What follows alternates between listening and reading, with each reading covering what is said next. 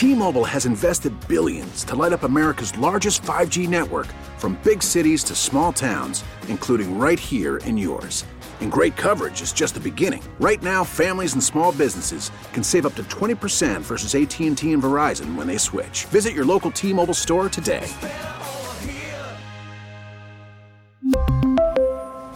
Plan savings with 3 lines of T-Mobile Essentials versus comparable available plans. Plan features and taxes and fees may vary. Hey, Rob Bradford here. I have set out on a mission with my good friends at FanDuel to prove what I have known for some time. Baseball isn't boring. Now I have a daily podcast to prove it with some of the most notable people in the baseball world, screaming baseball isn't boring from the mountaintops, or at least agreeing to come on our show. Players, managers, GMs, and yes, even the commissioner of baseball, Rob Manfred. It has been a constant wave of baseball's most powerful voices. So join the revolution. Subscribe and soak in Baseball Isn't Boring. Listen on your Odyssey app or wherever you get your podcast. You'll be glad you did.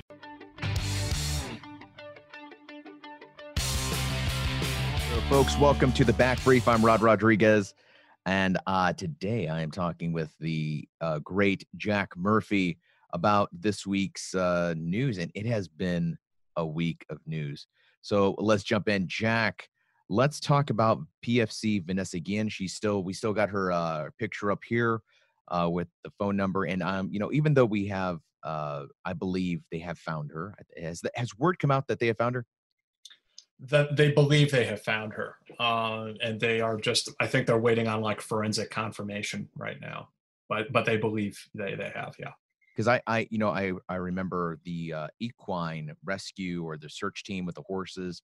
They found some remains, and the guy came forward and said, like, we're stopping the search now. Yeah, it was very strange in the sense that in that field, they found the remains of a soldier who had gone missing last year. The police received an anonymous tip while they were searching for Vanessa, and they went there. They found the remains of this other soldier. And then nearby, within walking distance, they then found a shallow grave a few days later.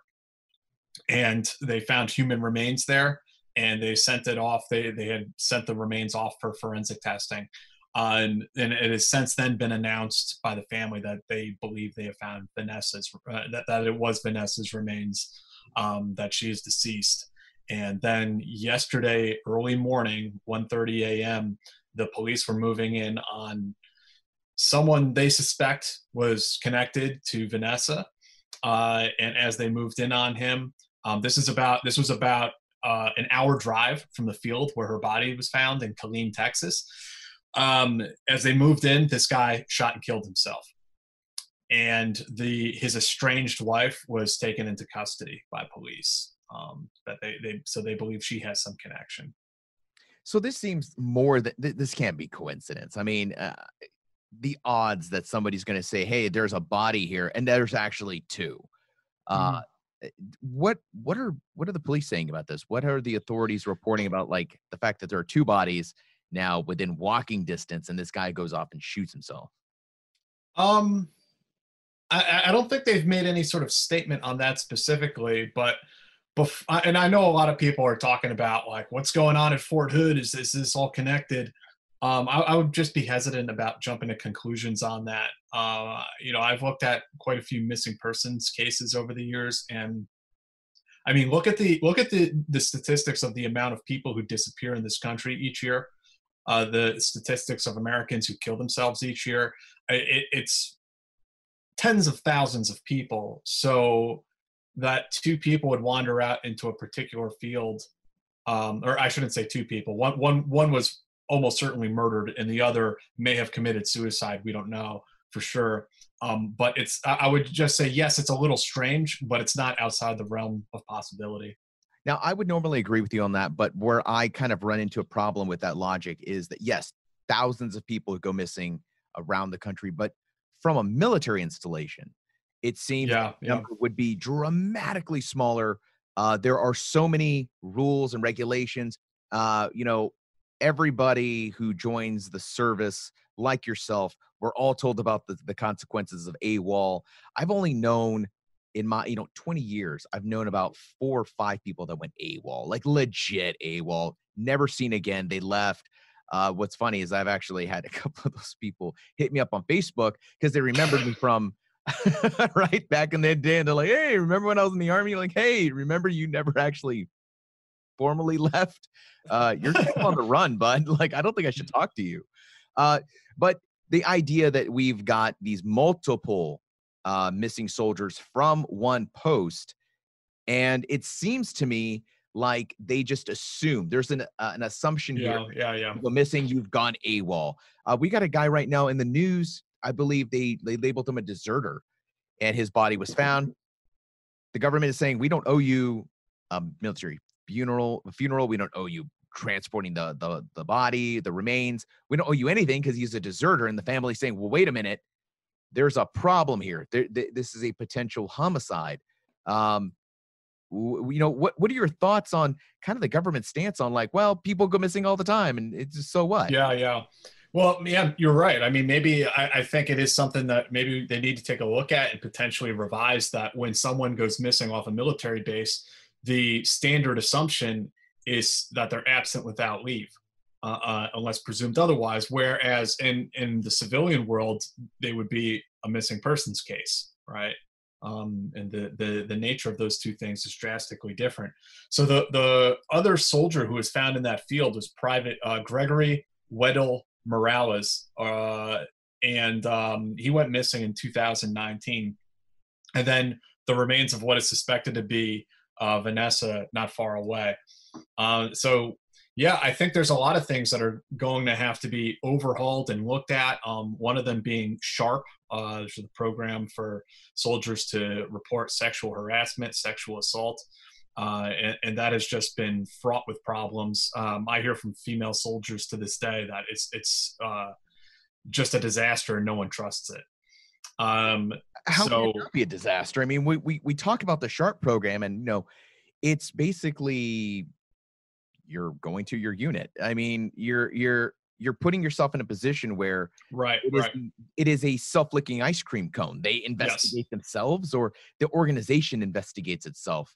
Of course it's going to be a problem, and I can't believe that it's taken this long for folks to go, hey, wait a minute, maybe we have an issue in the fact that women and men alike don't want to leverage this program because they feel it will come back to them, and it has come back. I mean, there have been numerous cases of people that have reported who said, hey, I want to keep this quiet, and then suddenly they're at a safety brief and they're like talking to them without talking to them, that like foot stomp kind of like, if you have a problem, maybe you should talk to somebody that, talk to the person directly instead of going to report to the authorities. That has been an issue with the CYA idea, the concept of cover your own ass when it comes to the Army. Yeah, absolutely. And it's a unique facet of the military that, we have these things in America to begin with. I mean, everyone is familiar, I think, at this point with through the Me Too movement and things like this, that women have a lot of hesitation about coming forward to the police, that they're not going to be believed. And those dynamics exist. But then within the military, it's even stronger because of what you just said, that it's as if, you work for a company and you're going to the company's private investigator to investigate that company, as opposed to going to an outside law enforcement organization that's going to look at the case. So you run into, I think just the de facto response from the U.S. military is, how do we make this go away? Like, this could sabotage careers. Heads could roll, careers could roll for this. How do we just make it all go away? And I mean, I've worked on stories myself in the past. In one case where a soldier was sat down by the battalion or the brigade command sergeant major and commander and said, how can we make this go away? What can we do for you to make this go away? And then they ignored that soldier, of course, and they both went on other assignments. And that really comes back down to the structure. That is, the installation commander's relationship with the different subordinate commands, and then those, the bigger structure. What it boils down, and they all went to West Point together. Like, they're all patting each other on the, taking care of one another, right? And it's amazing. It's amazing if you look at when these cover-ups happen at a lower level, and then where those officers end up working together at higher levels down the line, and they follow each other along because they're locked in with one another because they both have dirt on each other. And this isn't like conspiracy theory hour at Connecting Vets. This isn't us putting our tinfoil hat. This is legit.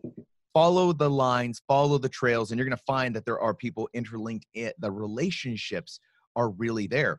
You know, my own mother was asking me about, you know, well, why, you know, she thought this young lady would be protected inside of a military base, that the Army had a structure. And I said, I had to break it to her. And I'm like, I hate to break your idea of the Army, but the fact is that everybody is looking out for their careers, they're looking out for themselves, they're looking out for some folks that are inside of that, their own cohorts. The fact is that if I'm a company commander and I have a soldier who brings a sexual assault case to me, this, no matter how you spin it, and I know there's going to be officers out there who will come back and be like, that is not true, but it kind of is.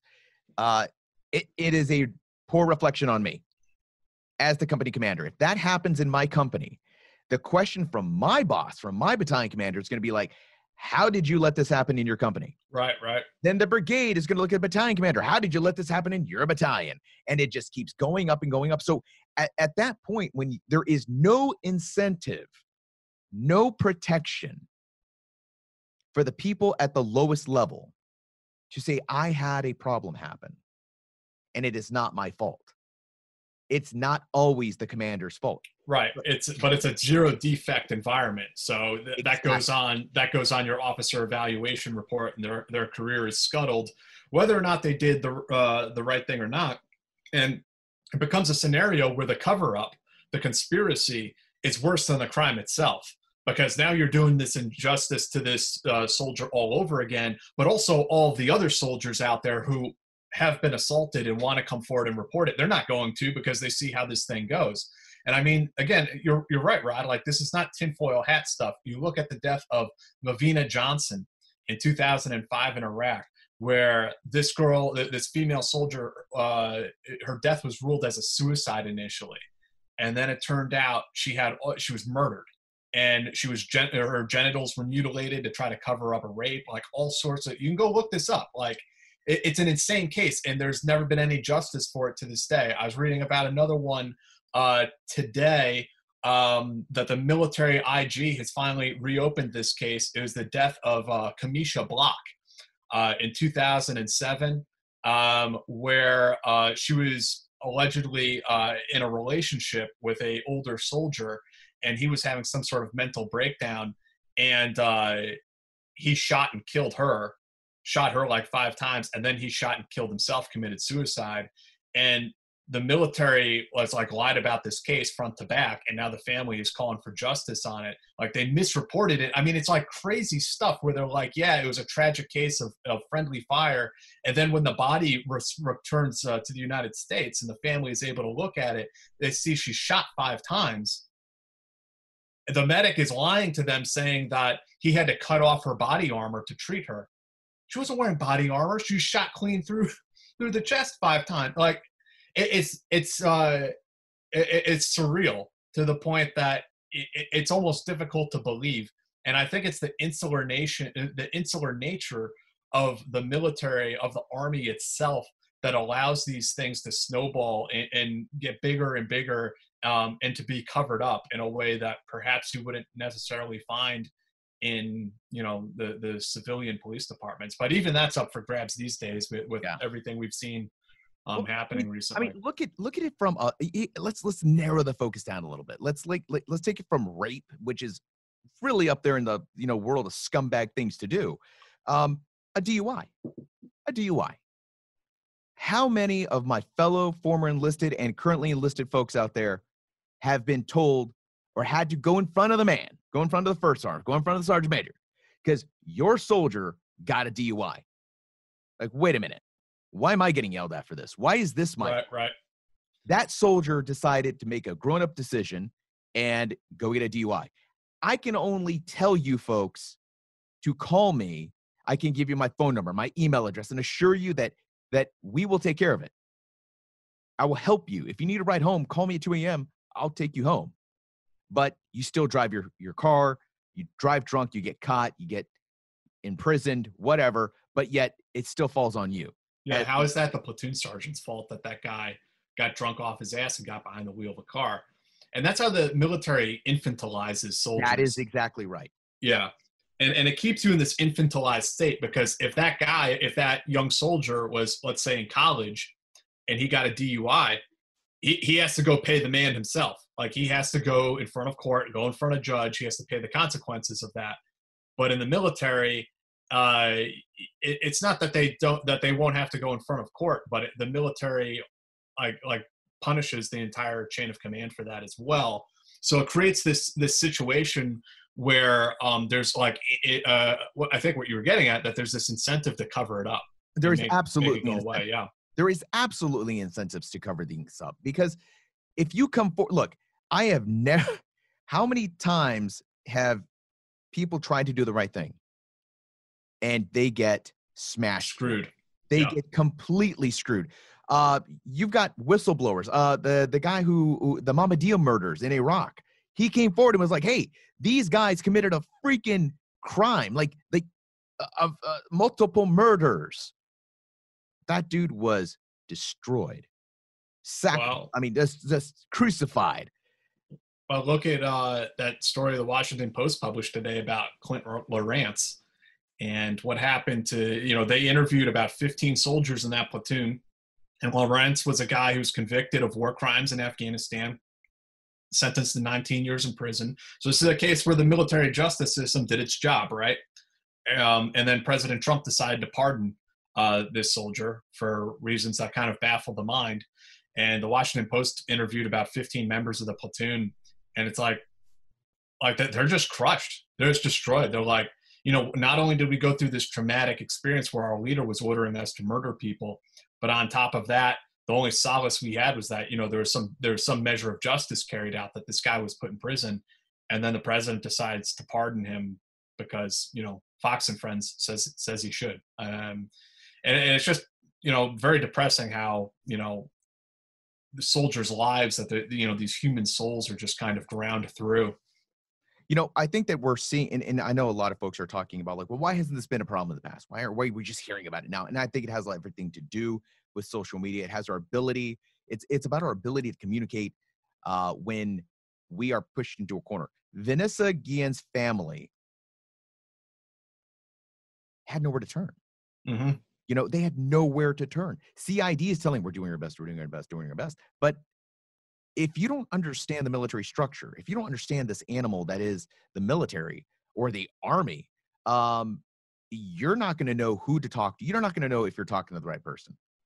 You don't know what the ranks mean. You don't know what their positions actually mean. Who runs the show? Who is the decision maker that is going to make things happen? We went from, she's just a missing person, nobody cared, to we are deploying units outside the gate to comb the area. The question now is why? Why did it take this long? Why did it take all of this to do that? And now there's almost like, okay, we're calling the search off. Maybe we shouldn't call the search off. Maybe we need to do a hands across Killeen and search all of these abandoned lots, all of these places for remains now. And that is a grisly, that is a disturbing and terrible notion that we have to now consider searching for dead people around our own military. But again, let's expand that vision out. How great are military towns? In general, I mean, they're pretty rough, Exactly. I mean, I've never been to Fort Hood. I've heard it's pretty rough. Outside Fort Benning, Fort Bragg. Yeah, pretty rough areas. I mean, there is something to be said about the toxicity of the environments around a military base. Oh, yeah. There is nobody, and it's funny because I think this is a problem primarily. I don't know about the Marine Corps. I've been at Quantico. It's pretty nice. 29 Palms, maybe not so much. Army bases, with the exception of a handful, I'd have to say like the Presidio at Monterey Bay. probably the nicest place and the best community outside of the gates of a military. But to your point, go visit the community outside of Fort Bragg, Fayetteville, often commonly referred to as Vietnam for good reasons. Killeen. I used to joke that Killeen puts the kill back in Killeen because it kind of does. Ain't nothing clean about Killeen. That place is in desperate need of help. And I think there's a desperation with some of these cities that grow up around them because they know that they depend on that economy. And they are more likely to let that military base get away with murder. Maybe that's right on the money.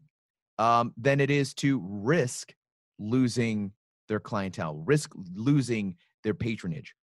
I have seen businesses go under the minute that commander says, this is off post, this is off limits. This business you will not go to. Boom, they're gone, dead tomorrow. That business is not going to exist anymore.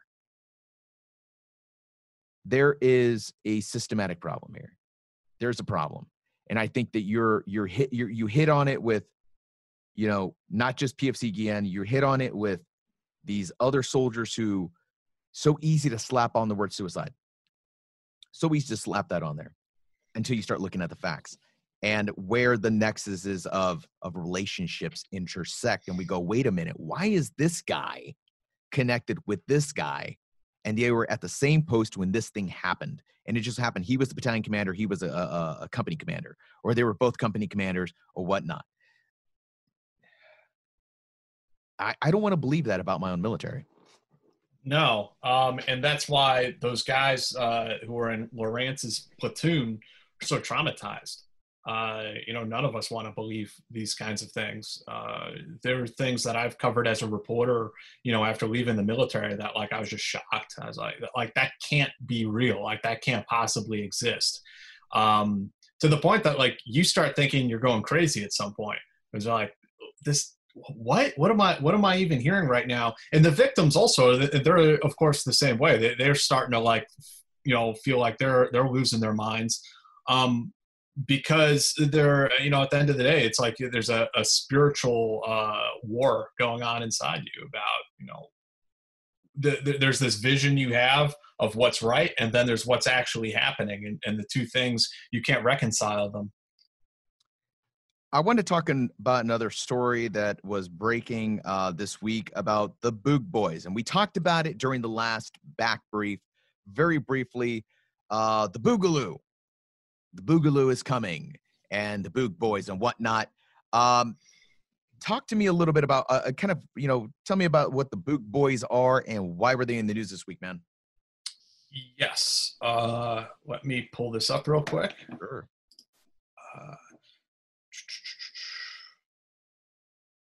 And I will tell you, while you're pulling that up, man. Here we go. This has been something that I've been very interested in, and I've spoken out on my own social media platforms against this Boogaloo concept, the idea, the notion that service members are getting out and joking about revolutionary wars, joking about shooting police or federal agents. It's not the best light to cast on our veteran community. Yep. But Jack, maybe you can tell us a little bit more about what this movement is, what is it, and who are these people? So the Boogaloo Boys are yet another internet meme that is now projected into reality. Another group of people that coalesce around, forums and social media, around a affinity network, as it were, that involve, it starts off as a joke, essentially. And for most of the people who are attracted to this Boogaloo meme, it is a joke. It's not something they would act upon, but some people have. And essentially what it is, and this gets complicated and difficult to explain, largely because it's not really a movement per se. It's not really an organization. It's not like there's a general Boogaloo at the top. Right? It's a bunch of people, an affinity network online that they make memes and they share this kind of common ideal. And it's around the idea that, there could be or would be at some point a second American Civil War or revolutionary war, that, you know, we're going to take back power from the government and we're going to return it to the hands of the people. So it has a very a notion, it's seated in kind of this traditional idea around American rebellion, that we're a country born out of rebellion. And for some people, it's just that. But for others, it goes quite a bit further. And it starts talking about, you know, they start talking about shooting law enforcement officers. They start talking about waging warfare against the government and all this other kind of stuff. And some people have acted on it. There's one guy who's an Air Force security guard who shot and killed a number of law enforcement officers. There was a plot in Las Vegas that was broke up recently by people who were attracted to this Boogaloo meme. So it has a small group of people within who share this affinity, who use it for violence and are attracted to the most violent aspects of this and seek to project that out into the real world. And because of that, and also because of some of the protests we've seen all around the country lately, some of the people who show up are the Boogaloo Boys, and they're pretty easy to spot because they're wearing their body armor and they're carrying an AR-15 rifle, and under that they're wearing an Aloha Hawaiian shirt. So you can spot them from a million miles away. And those people who showed up at the protests, I mean, as far as I know, they haven't hurt anyone. But it becomes very visible, and now the press starts looking at them. Suddenly, the media discovered the Boogaloo like literally 2 weeks ago. They had no idea this even existed, and now they're jumping all over it, and they're saying they're white supremacists, and it's an extreme right-wing group, and all this other stuff that like isn't necessarily true. I was reading a story in the New York Times today all about it, where they had like this like right-wing extremist expert like analyzing like, well, costumes play prominently in right-wing extremist groups going back to the Ku Klux Klan, and today they dress up like Vikings, and it's like, oh my God, please stop. But it is a thing, you could say. It is a thing, and some of the people who are attracted to this meme are violent. Just as some people who are attracted to Antifa are violent, some people who are attracted to other memes and other movements turn violent, unfortunately. But folks need to understand that there's a level of responsibility you have to take when you're talking about memes and when you're going to be part of a meme or whatnot. Yes, there's a point where a joke can get too real. And where is that line? And none of us really know. I think we know. I think that if you have some common sense, you know that the line in Boogaloo stuff and shooting people and killing people of different opinions, you know, there's a point where you're like, okay, this is not tasteful anymore. This is even funny. I would agree. I would absolutely agree with you. And I would never post things like that or write things like that. I don't even believe things like that. So I'm not gonna joke about it. Right. And I think you're right that, you know, especially if you're a veteran, just speaking to the choir here, that we have a greater responsibility than that, because what's another like another way I could put it? So let's say like racial epithets, like, you know, white kids hear black rappers using certain words that's probably they shouldn't use, but they think it's okay because they heard this guy over there saying it, right? When a bunch of civilians out there who are looking for some tribe to belong to see veterans and people they look up to, you know, former special ops guys using this Boogaloo meme as a joke, they look to it and they see it as something, they could see it as something that's real. Well, but the term itself came from the combat arms. Like a Boogaloo is, I mean, you can go back the word. I think, I don't know how far back that word goes, but I mean, if anybody's familiar with breakdancing, break dance, electric Boogaloo. Yeah. By the way, fantastic movie. Go rent it this weekend. You will not be disappointed. God bless the robot in that movie. What was his name? God, I can't remember the kid's name, the one that did the really cool robot dance. But anyways, I digress. Yes, it was meant to be, you know, you're about to go do the Boogaloo on the bad guy.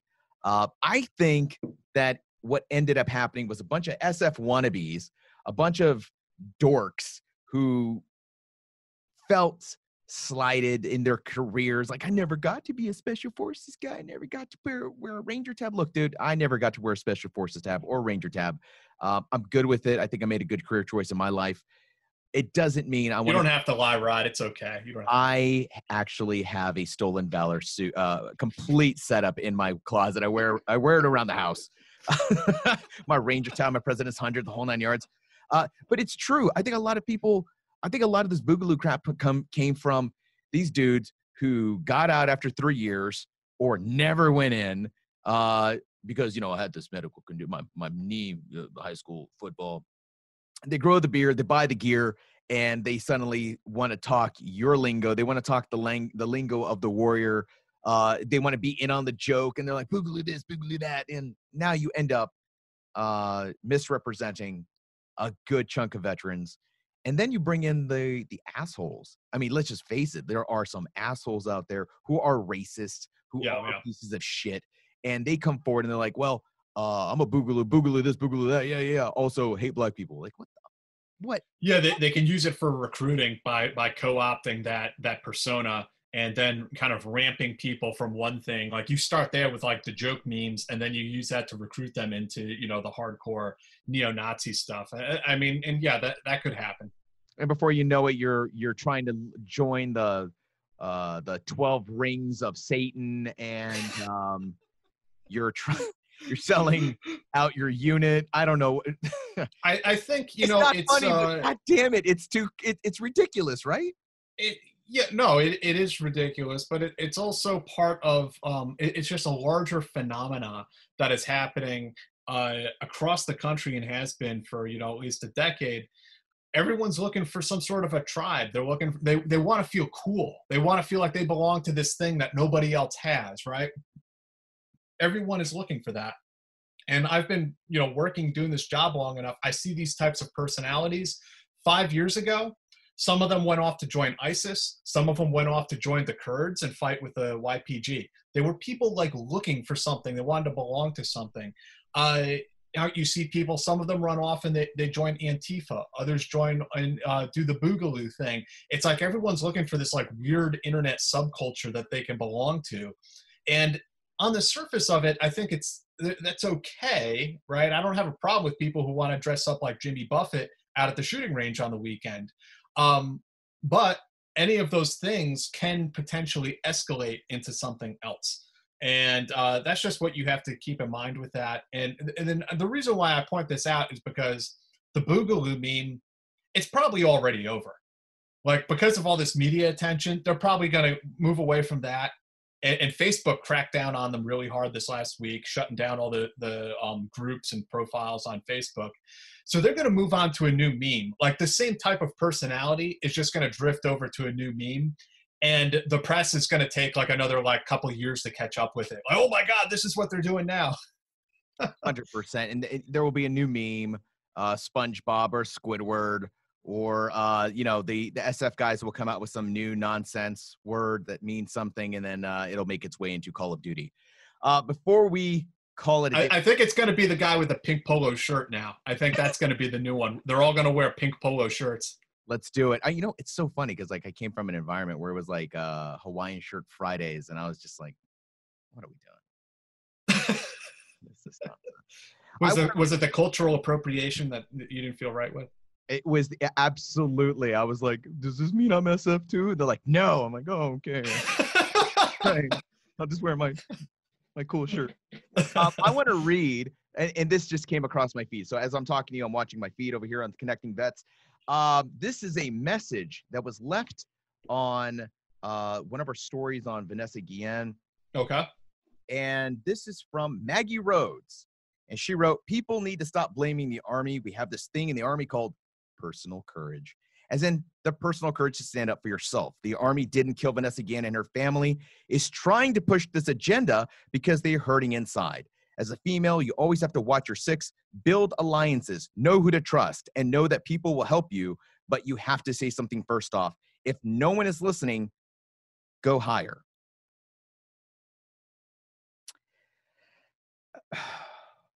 There is so much wrong with that. There is so much wrong with with this. Now, I will say, Maggie, I think you're coming at this with a good place in your heart. I think I understand what you're trying to say. I really do. I don't go poo-poo on people's posts necessarily, and I'm bringing this up because I think you bring up some good points. The first of which, and I just want to cover this one last bit. As a female, you always have to watch your six, build alliances, know who to trust, and know that people will help you, but you have to say something first off. You always have to watch your six, build alliances. Jack, I don't know about you. As a guy, I have never thought that I had to watch my six. Right. As a man. Now, as a soldier. In terms of being like sexually assaulted or something like that. Like, right.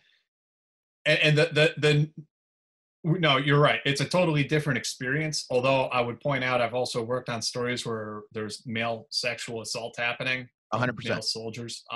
That's out there, sadly.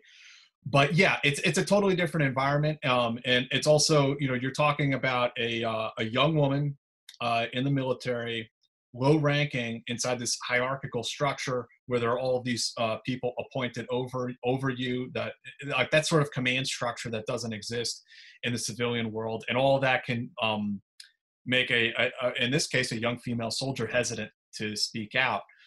However, I would agree that as hard as it is, those soldiers who are being harassed, who are being assaulted, they should speak out, and they should go to SHARP or whatever processes are out there, because as fucked up as those systems are, it is the system we have to work with, and the only way we can fix it is if those victims work with the system, go through it, and like take it by the hand and force it to work. And I know I'm placing the onus on the victim. It's a horrible thing that I'm saying.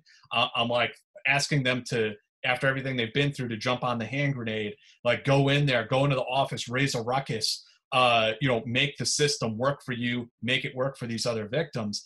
But this is the only system we have. And if those female soldiers don't speak out, and I understand why they might not want to, but if they don't speak out, then none of us have the opportunity to reform the system, because it looks like it's working. On paper, it looks like it's working. But here's the problem with this statement. We have this thing in the Army called personal courage. Yeah, personal courage sounds good. I mean, that's a great bumper sticker. Yeah. But let's be honest with ourselves, and I will speak from personal experience here. I had a problem in the Army as a warrant officer, and I took it up the chain of command, and I got slammed. As a fucking warrant officer, I got slammed. It was like, wait a minute. Why am I? Wait. I'm bringing up a problem. I'm bringing up an issue that we, as an Army, as a group, as an organization, we need to be aware of. And they told you to shut the fuck up? Oh, they told me to not just shut the fuck up, but also, here's some bullshit. Like, as a warrant, I got punished. Now, not officially, never put on paper, but I got brought into discussions where it was like very clear that I was creating a problem. And I'm like, wait a minute. You're the problem. You're the problem, Rod. Yeah. Now, imagine you're a PFC, and you are bringing a potentially career-ending problem to the guy whose career could end. What chance do you have? And she's a private. She's 20 years old. She's a young woman. She doesn't have a lot of experience in the military. Doesn't have a lot of experience in life, which, it's not her fault. She's just young. Personal courage in that situation is showing up to fucking work that day. Yeah.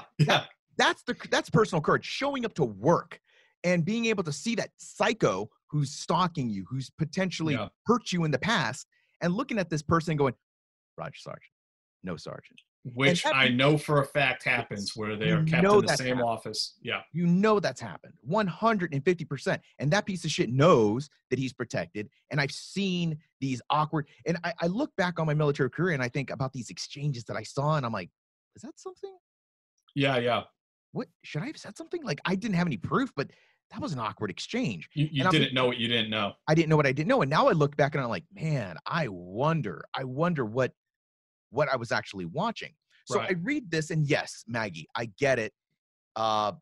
Watch your six, build alliances, and know who to trust. But at the same time, understand that your description sounds like a video game strategy, like build alliances, watch your six, and know who to trust. Yes, those are all important things to do in life in general. But when we're talking about a specific gender that has to do these things to survive, that I don't have to do to survive necessarily. Now, as a man, should I know should I watch my six? I think I should watch my six all the time, but I'm not doing that out of fear. I've never once left my home by myself to go to an event and worry about being raped. Not once. I've never walked the street by myself in a strange town worrying like, oh shit, I hope somebody doesn't come out of the alley and rape me. Are you fucking kidding me? Like, yeah, that's one of the things that's one of those things that, male soldiers often don't understand. And, I was thinking back on my time in the military as well at one point. And I remember when I was a soldier, I remember being at a party with this girl who was, I think, intoxicated, if not more than that. And she actually dragged me down to the ground and it was like biting me and stuff and like grabbing my crotch and all sorts of things. And she was assaulting me. Yes. To put it frankly. Now, the difference is that there was zero chance that girl was going to grab me by the throat and hold me down and rape me. Like that was never going to happen. And so, we threw, in fact, got her out of there. That story you just told me is something you and I would laugh about. That's something you and I you would tell me that story and we'd be like, are you serious? Oh, dude, that's crazy. Because it could not go further than that. It could not happen. Yeah, the serious consequence of that is just non-existent. Non-existent. That's why we could potentially laugh at that. But if that's the story your sister was telling you, right, totally different. Totally different story. Now it's like, who the fuck is this dude? Where do we find him? Let's call the boys up. You want the consequences are just so much different and so much higher. And now we bring in the boogaloo. That's when we go boogaloo. Yes, the consequences do matter. I do have to disagree with Maggie Rhodes. I think that there is a lot of personal courage involved here. And as far as the family holding the Army accountable, yes, the Army should be held accountable. The absolute truth, the Army should be held accountable. And the reason for that, I'm going to go as far as to say is, if you're going to live by the sword and die by the sword, if you're going to hold a commander accountable for what somebody does that on his own time, that has nothing to do with the commander, has nothing to do with the first one, has nothing to do with any person in that unit, the Army needs to be held accountable. The Army should be held accountable for itself, for the way it investigates. Now, right. I'm not saying this investigation was botched. I don't know enough about it. I know there are some amazing law enforcement officers and military folk and civilian folks that are attacking the problem. They're trying to figure out who did what. But there is obviously, you don't have to be, Perry Mason to figure out there's a freaking problem here. The Army needs to be held accountable. The Army has to account for itself. The Army has some explaining to do this family, even if it's an apology, even if it's a, hey, you know what? We did not handle this correctly at the beginning because we thought she was AWOL. That's a possibility. It's an opportunity for reform. And the sexual assault issue has been plaguing the military for a couple decades now, that it becomes increasingly visible, and the military either can't or won't address the problem in meaningful ways. It's kind of astounding. And that, there are so many soldiers who to this day, they just don't trust SHARP. They don't trust the process. There needs to be more meaningful reform, and I think there is a strong case to be made that these units should not be investigating themselves. These commands should not be investigating themselves. That is not how it should work. 100%. Jack, thanks for joining me on this week's Back Brief, man. I really appreciate everything you're doing. Tell us where we can find you and your stories. Where can we learn more about Jack Murphy?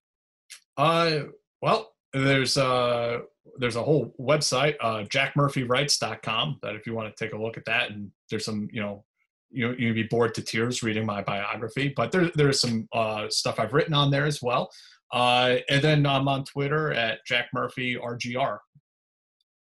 And the RGR stands for Roger, right?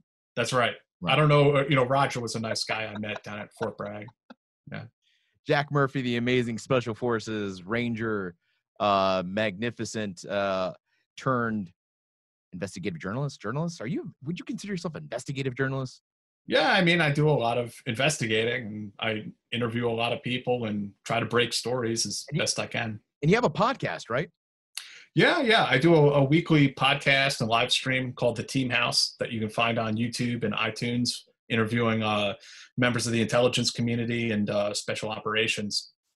Boom. There you go, folks. Make sure you check out Jack's awesome podcast. Dude, I'm going to be honest with you, folks, and this is not because Jack's on here. There are some crazy guests this guy gets. I don't know who these people are. So I'm like, what? Like out of the shadows, people come out and they're case officers, or I think you had a UN weapons inspector on. Yep. Amazing guest. And make sure you check us out, connectingvets.com. That's connecting vets. I can't speak. Connectingvets.com. We're part of radio.com. Come check us out. We do Vet Story. I just released a new episode of Vet Story today. And it's one I think you're going to be interested in. From fighting Saddam Hussein to American success, Khadim Al-Wiley is the real deal American success story. He was a teenager leading a rebellion against Saddam Hussein. Really? Dude, this story is crazy. And I've known him for a couple of years. And it was the first time he actually sat down with me and gave me the story. And I was like, dude, this is insane. Yeah, I'd love to listen to that. 100%. Led a rebellion, found himself a refugee, made his way to America, and today he drives a Porsche. Today he's the American success story. I call him the Iraqi Bruce Wayne. He is very much that guy. It's an amazing story, and I hope you go check it out. Vet Story, available wherever you listen to your favorite podcast. I'm Rod Rodriguez. That was Jack Murphy. This was The Back Brief. I will see you next week at the next episode. Thanks, Rod. T-Mobile has invested billions to light up America's largest 5G network, from big cities to small towns, including right here in yours. And great coverage is just the beginning. Right now, families and small businesses can save up to 20% versus AT&T and Verizon when they switch. Visit your local T-Mobile store today.